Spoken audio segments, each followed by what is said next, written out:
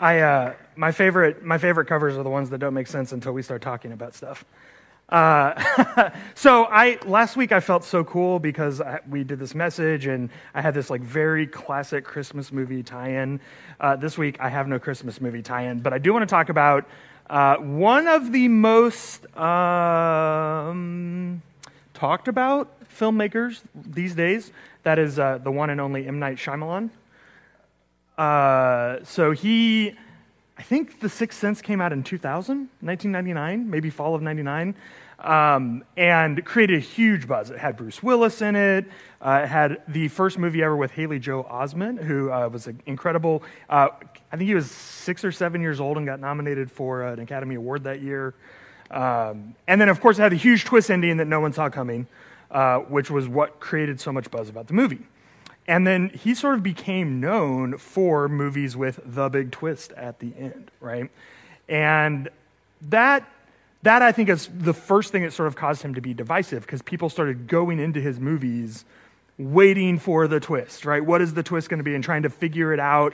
And I think watching one of his movies became more about treating it like a puzzle than like a story. You know, can I figure it out before he tells me? That I think got him in a lot of... It just got him to a place where people's expectations of him were not what he wanted. So he started making these movies that I think very intentionally subverted expectations, which I found frustrating. The first one that did it to me was The Village. I don't know if any of you have seen M. Night Shyamalan's The Village, but that movie was billed as a horror movie. If you go back and watch the original trailer, it looks like it's a scary movie, which is my love language, right? So I was all about it. I was like, ooh, I like M. Night Shyamalan, and I love horror movies, so I'm going to go. And if you've seen The Village, you know it's not a horror movie. It's at most a thriller, and the big twist at the end I thought was pretty silly, right? But I still to this day remember being in this movie and feeling like the movie had about 20 minutes left. You know that feeling where you're like, okay, it's kind of moving towards wrapping up, and realizing, okay, it's not going to be scary. If it hasn't been scary to this point, it's obviously not going to be scary. I remember, like, in the middle of watching this movie, having this realization, I had the wrong expectations about this movie. I was not enjoying it because it was not scary, but the movie itself never promised to be scary, right? It wasn't like it was trying to be scary and was just silly. No, it was just like not a horror movie. And whoever decided to market it as a horror movie, which is not the director's not in charge of that, right?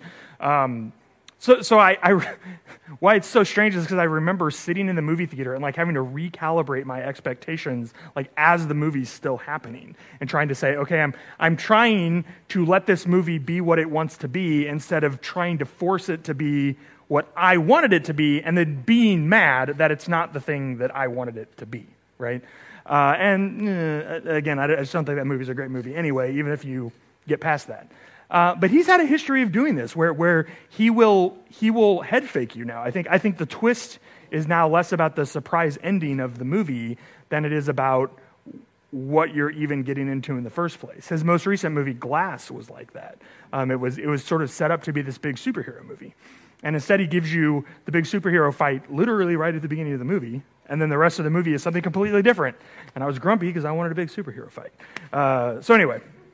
I say all of that because that's a very silly example of, I think, what you were singing about and what I want to talk about today, which is failed expectations or wrong expectations, right? When we have wrong expectations, when we are wanting something that was never promised to us, that can lead to a lot of hurt and pain. And I mean, so can like broken promises, right? If I tell you I'm going to be somewhere, or I tell you I'm going to do something and then I don't do it, obviously that creates hurt and pain. But two, we all do this, right? We all have expectations of other people. We all have expectations of relationships that were never spoken out loud, that were never explicitly or even implicitly promised. And then when those things don't happen, it hurts, right? It causes pain, it causes anger, it causes disillusionment. And I think that happens not only in not only in movie theaters, not only in interpersonal relationships, but also in our faith. And I don't know that there's a time other than Christmas where that's more apparent, right? Where we have this gap between what we're celebrating, peace on earth, goodwill to all people, and then the world that we live in, which is certainly not experiencing peace right now, and where we certainly know not even probably most people are experiencing goodwill, let alone all. And so I think Advent is actually a really good time to ask, what does it look like for us to celebrate the coming of Jesus, prepare for Jesus' return in a world where we maybe have different expectations about what that looks like, and where we maybe are experiencing pain or hurt or doubt, specifically because some of those expectations have not come to fruition. So in light of that, I want to invite us to begin worshiping this morning in that spirit. And the spirit is trying to hold both of those things together, both the tension of peace on earth and goodwill to all people and celebrating the coming of Jesus into our world, and then also the reality that the world is not as we wish it would be yet, and that we still have a lot of work to do to get there. So that's kind of where we're going to be today. And because this is the season of Advent, we are going to light an Advent candle together. Every week we do this. We have someone from the congregation, either someone who's in person or someone who's virtual, light an Advent candle and lead us in a reading of Scripture that frames our worship today. So we're going to invite the Neal family up, if y'all would come on up today. And then as they're coming up, I want to invite you, once we're done, Nathan and Cynthia and John are going to lead us in a song together so that we can celebrate this faith. So would you welcome the Neal family? And it's actually the way we begin our church year. The church begins with a season not of activity, but of waiting and of responding. Which I know is very countercultural, but I think there's a beauty in that, where our culture insists that, the new year is time for new resolutions and a resolve to do new things and better ourselves and, take the bulls by the proverbial horns. The church says, no, we begin in a posture of receiving and of anticipation and of waiting for God to act so that we can respond to what God is doing in our world. That's what Advent's about. And so this year, our Advent series is called I'll Be Home for Christmas, which is, of course, a spin on the old carol, but it's also a recognition that we begin with Advent because Advent is really an anticipation of the second coming of God. We talk so much about preparing for Christmas, for the arrival of Jesus, because we believe Jesus will return. Jesus has not abandoned this world. And so we prepare for Jesus' return by looking at how our spiritual ancestors prepared for God's first advent in the world. And so we're doing that this year by imagining what the world looks like when Jesus returns. We began by affirming that the world does belong to God and that God has not and does not plan to abandon the world. Then last week, we looked at what it looks like for us to prepare ourselves. That's why we talked about A Christmas Carol, right? What if we're all more like Ebenezer Scrooge than we thought? And what do we need to do to prepare ourselves to respond to God's coming?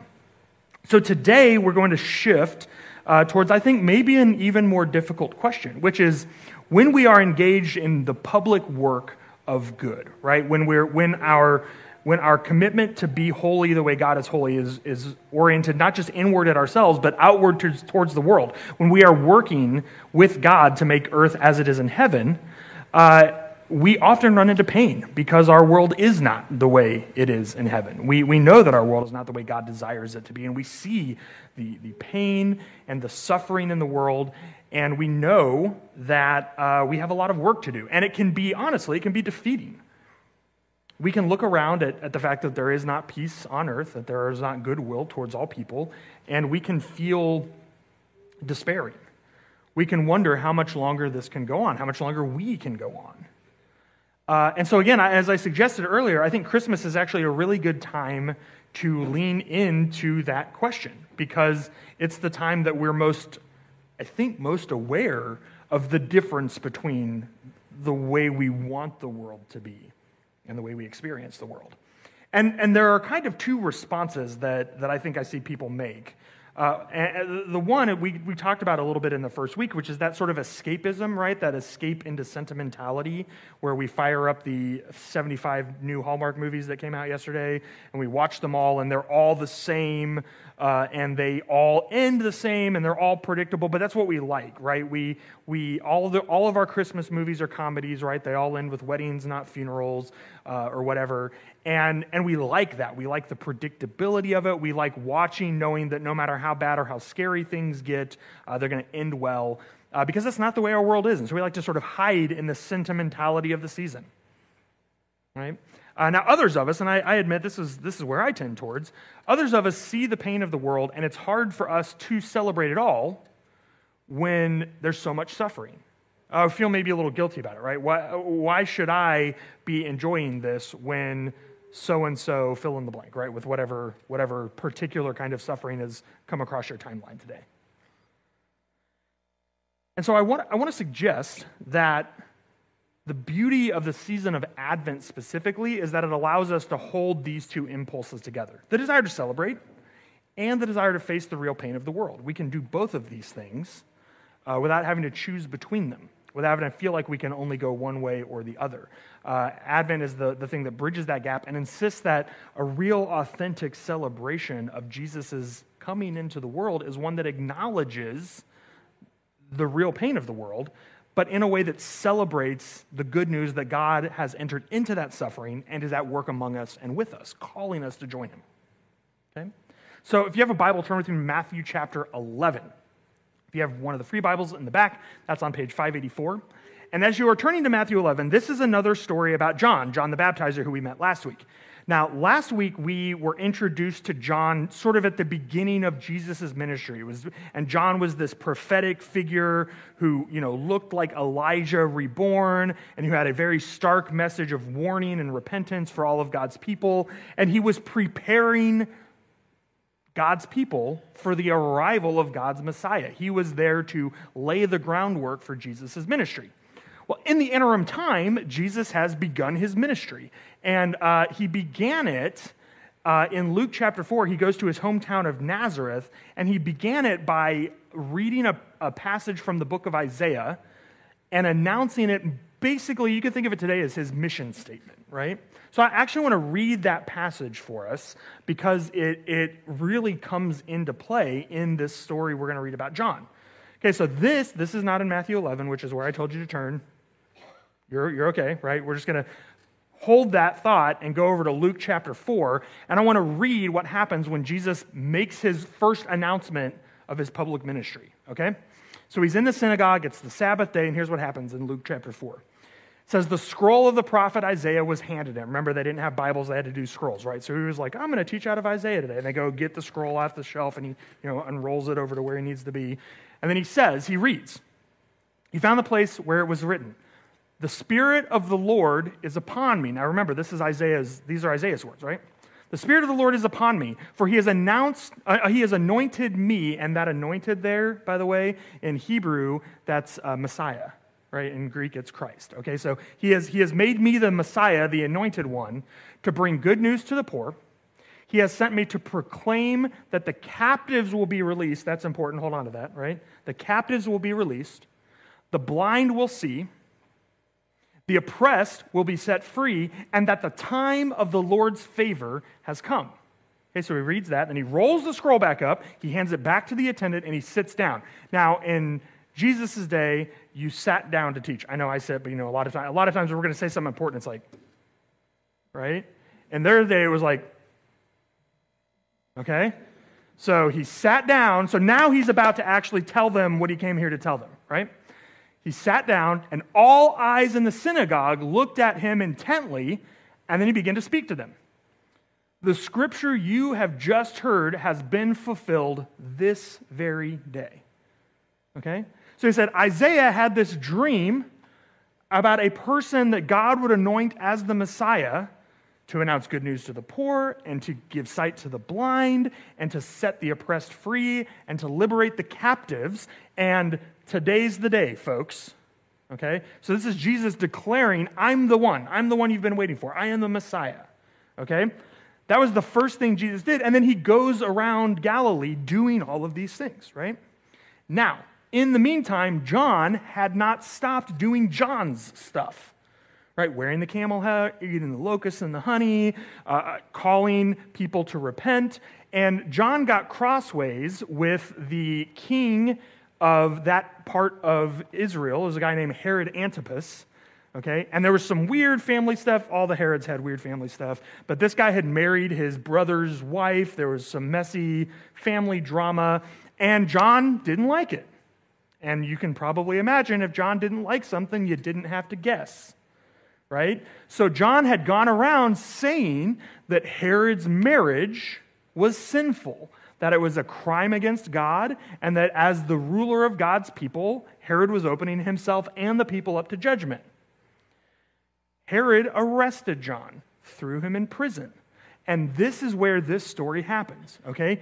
John has been faithfully doing what God called him to do, preaching repentance, right? Y'all need to get right because God is about to show up, right? God's anointed is here, and you need to make sure that you're ready. And that includes everyone from the poorest peasant to the king. And John's faithfulness has landed him in prison. And John's cousin, who is the guy, the one, right? John's the guy behind the guy. He's the guy, is going around saying, I am here to liberate the captives. So if you're John, this is not hard math, right? Your cousin is the guy. And he said he was going to liberate the captives. And you're in prison for being faithful to God. This is easy. But John's still in prison. So finally, he sends word to Jesus. And this is what we're going to read, right? Okay, so let's read beginning in verse 2 of Matthew chapter 11. John the Baptist, who was in prison, heard about all of the things the Messiah was doing. So he sent his disciples to ask Jesus, are you the Messiah we've been expecting? Or should we keep looking for someone else? Jesus told them, go back to John and tell him what you have heard and seen. The blind see, the lame walk, the lepers are cured, the deaf hear, and the dead are raised to life. And the good news is being preached to the poor. And tell him, God blesses those who do not turn away because of me.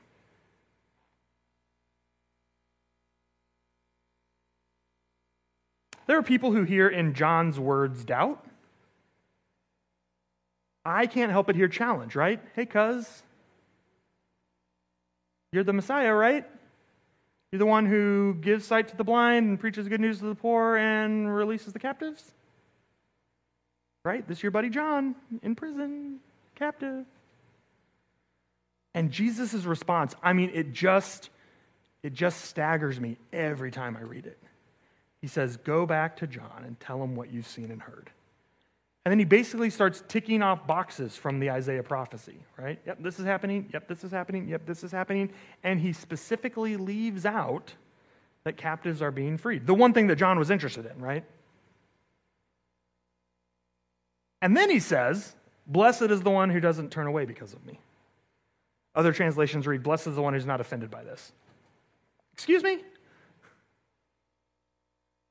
I mean, friends, this is a difficult word. It's difficult for me to read. I honestly can't imagine what it was like for John to hear it. For John to be told, John, you're not getting out. Yeah, I'm who you think I am. Yeah, all that stuff is true.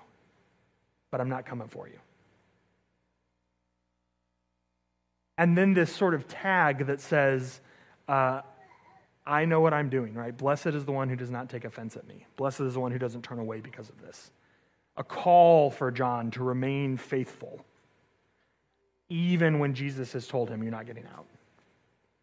Now, I want to pause here, because this is that part of the Advent that I was saying, this is where the world is not the way we wish it was, right?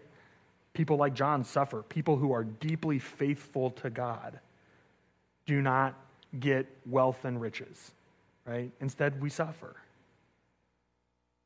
And we reach out to God and we say, hey, do you remember us, right? What happened to that, like, blessed are those, all, where is our reward? Where is our hope? And I don't want to rush past that. I want us to try to take Jesus at his word, that blessed are those who are not turned away because of this. Because I genuinely don't think he was just trying to brush off John. I genuinely think he was saying, yes, this is a hard, messy thing. It's complicated. And the way through this is to respond by faith. Even when you don't have the answers, even when it doesn't make sense. So I want to invite the worship team back up. And I want to invite you to return into worship with me. And I want If you're in that space where things don't make sense and things are difficult, I want to invite you to bring that into this next song. And to just not feel like you can't be honest about those things as you are worshiping. Because that's what Jesus told John, right? Jesus didn't say, hey, buddy, turn that frown upside down. He didn't say, oh, yeah, you're in prison, that's pretty bad, but, think about all the good stuff in life. He didn't brush away John's problems. He acknowledged them, but then he said, John, this is a time for faith. So would you join me in singing together? And again, bring with you into this whatever is in your spirit right now. No matter how good or bad, and I'm going to use those terms sort of ironically, right? Because I think all of these things are legitimate, and God wants us to be honest in our worship. So would you bring those with us? Would you stand with me as we sing this song? So again, remember that John is in prison, so he sent his disciples to Jesus. And the picture that Matthew is painting here is that Jesus is actually like sort of in the middle of teaching, and some of John's disciples come up and ask this. And so it's a really interesting sort of public moment that Jesus takes advantage of here, because the people in Galilee know who John is. He's quite famous by this point. They likely know that Jesus and John are related. They certainly know that they're teachers of a kind, right? That their ministries are related to one another. And so they're sort of waiting to see, I think, how Jesus responds to this. And Jesus takes full advantage of that fact to turn and challenge the crowd. So I want to read on and see what Jesus says about John to the crowd of people who are watching this exchange happen. So this is in verse 7, and read through 11. So as John's disciples were leaving, Jesus began talking about him to the crowds. Now, what kind of man did you go into the wilderness to see? Was he a weak reed swayed by every breath of the wind? Obviously not, right? If you were here last week. No. Or were you expecting to see a man dressed in expensive clothes? No. People with expensive clothes live in palaces. There's a nice little dig at the guy that jailed John, right?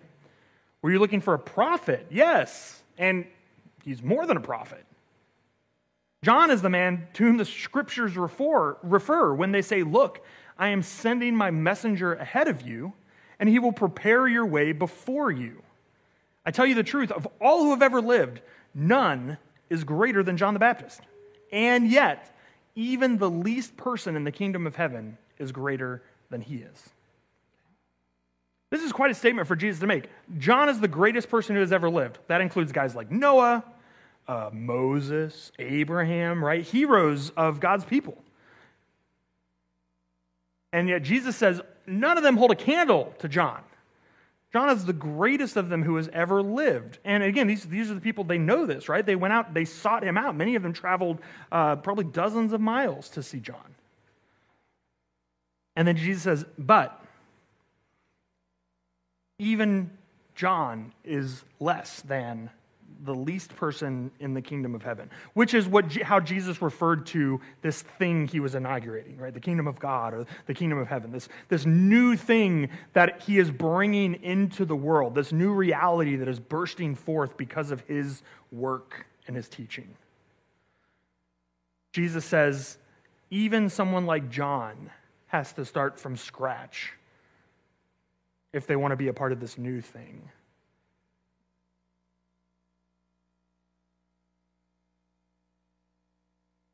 If you know what happens to John, you know that this story is absolutely devastating. John does not get out of prison. Herod Antipas actually has him beheaded. And when news of that reaches Jesus, this is where we see how to interpret Jesus' response to John. Because I think you could read it as glib, as flip, as dismissive. But when word of John's execution reaches Jesus, Jesus is absolutely devastated. He actually leaves the crowds that he's teaching. He leaves his disciples and he retreats into the wilderness where he can grieve alone. And I mean, think about it, right? You are the creator of the universe incarnate. You can make stars by speaking. The power that you have at your disposal is infinite. And this person who is not only a family member, but a ministry partner, someone who is a part of bringing this new thing into the world, has been arrested And you could free him by just speaking the word. And he comes to you and he asks, cousin, help. And you know that that's not the plan. You know that there's something bigger going on here. And so you have to say no. No wonder he was devastated. But I think this is a good reminder for us that Jesus' story is not a triumphalist story. Jesus' story is one that included incarceration and execution, just like John. And in fact, Jesus said to his disciples, if anyone would follow me, they too must deny themselves and pick up their cross and get in line. So when Jesus is telling the crowds that if they're impressed by John, even someone like John has to relearn what story he's a part of, well, this is what Jesus means, right? That to follow him is not a way out of the suffering of the world. To follow him is not a rubber stamp guarantee that you're going to be #blessed. To follow him, in fact, may mean the exact opposite. The more faithful you are to Jesus, the more you may pay for it. Because the powers of this world are against him. And that's a difficult truth to learn.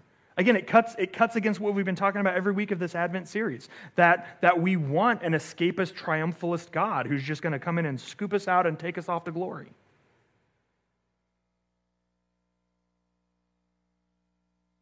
But I would remind you that the Christmas story is good news precisely because God does not abandon our world to the forces of evil. God enters into our world in the most insane way possible as a defenseless, impoverished baby.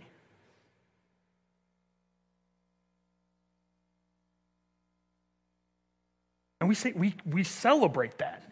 We say this is why the world should rejoice. This is the source of peace on earth. This is why all people can experience goodwill. This is why the little town of Bethlehem is blessed.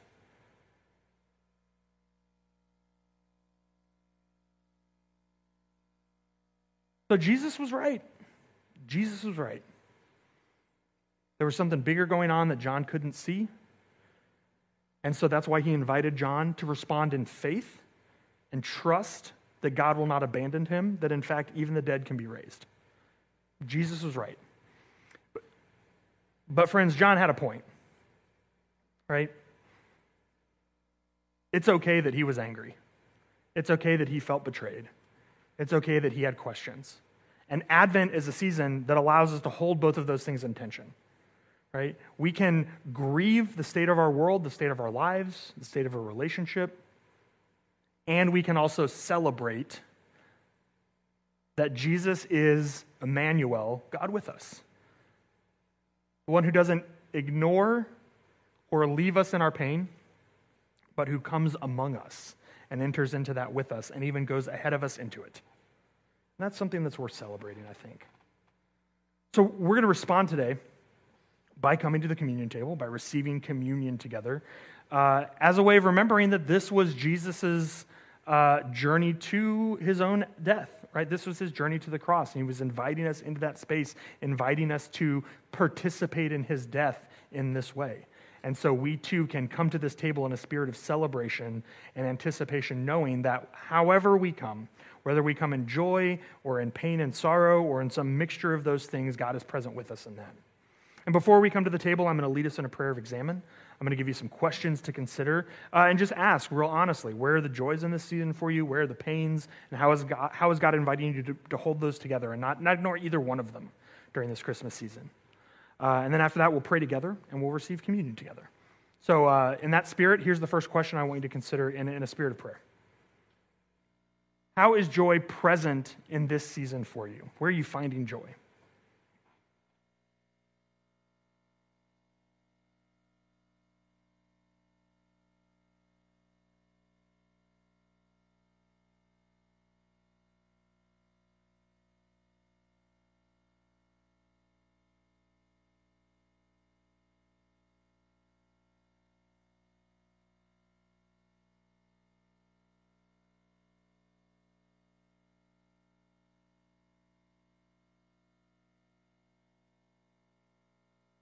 Now, where do you see or experience doubt and pain this season?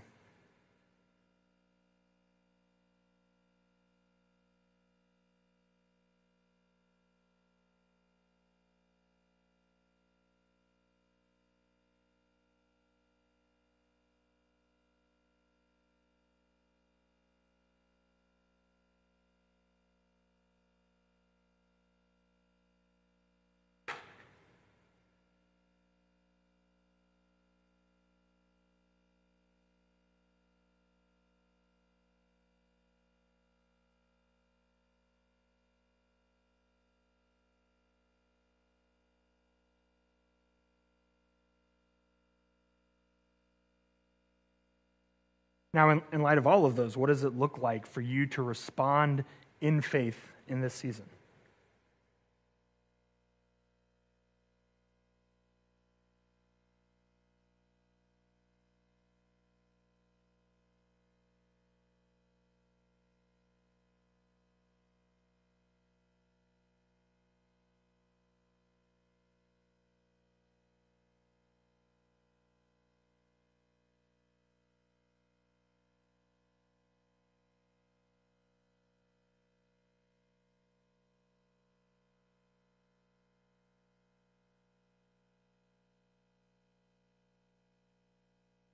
Pray together. God, you have gathered us this day to face the difficult reality that we live in a world that is far from the way you created it to be, that is far from the way things are in heaven. And we confess that it is difficult for us sometimes to face that reality, to live with that reality. And so we want to escape into sentimentality, to hide from the pains of the world. And yet we have seen that that is not what you do. That in fact, the very Christmas story is one of you entering into an incredibly fractured world on a mission to bring peace and healing. So we approach your table this morning with all kinds of different emotions and reactions and pains and experiences. And we bring them and we offer them at your feet, and in return we receive these elements. And we pray as we receive them that they would be a spiritual food for us, that in receiving these elements together we might find a peace and hope and be able to both celebrate and lament together as we approach the Christmas celebration. We're after these prayers now when we approach your table in the name of your Son, Jesus. The night that Jesus was betrayed, this is the meal that he shared with his disciples. And during that meal, he took bread and broke it and gave it to them. And he said, "This is my body broken for you. Take it and eat it." When the meal was finished, he gave them a cup of wine. And he said, "This is my blood poured out for the forgiveness of sins. Take it and drink it."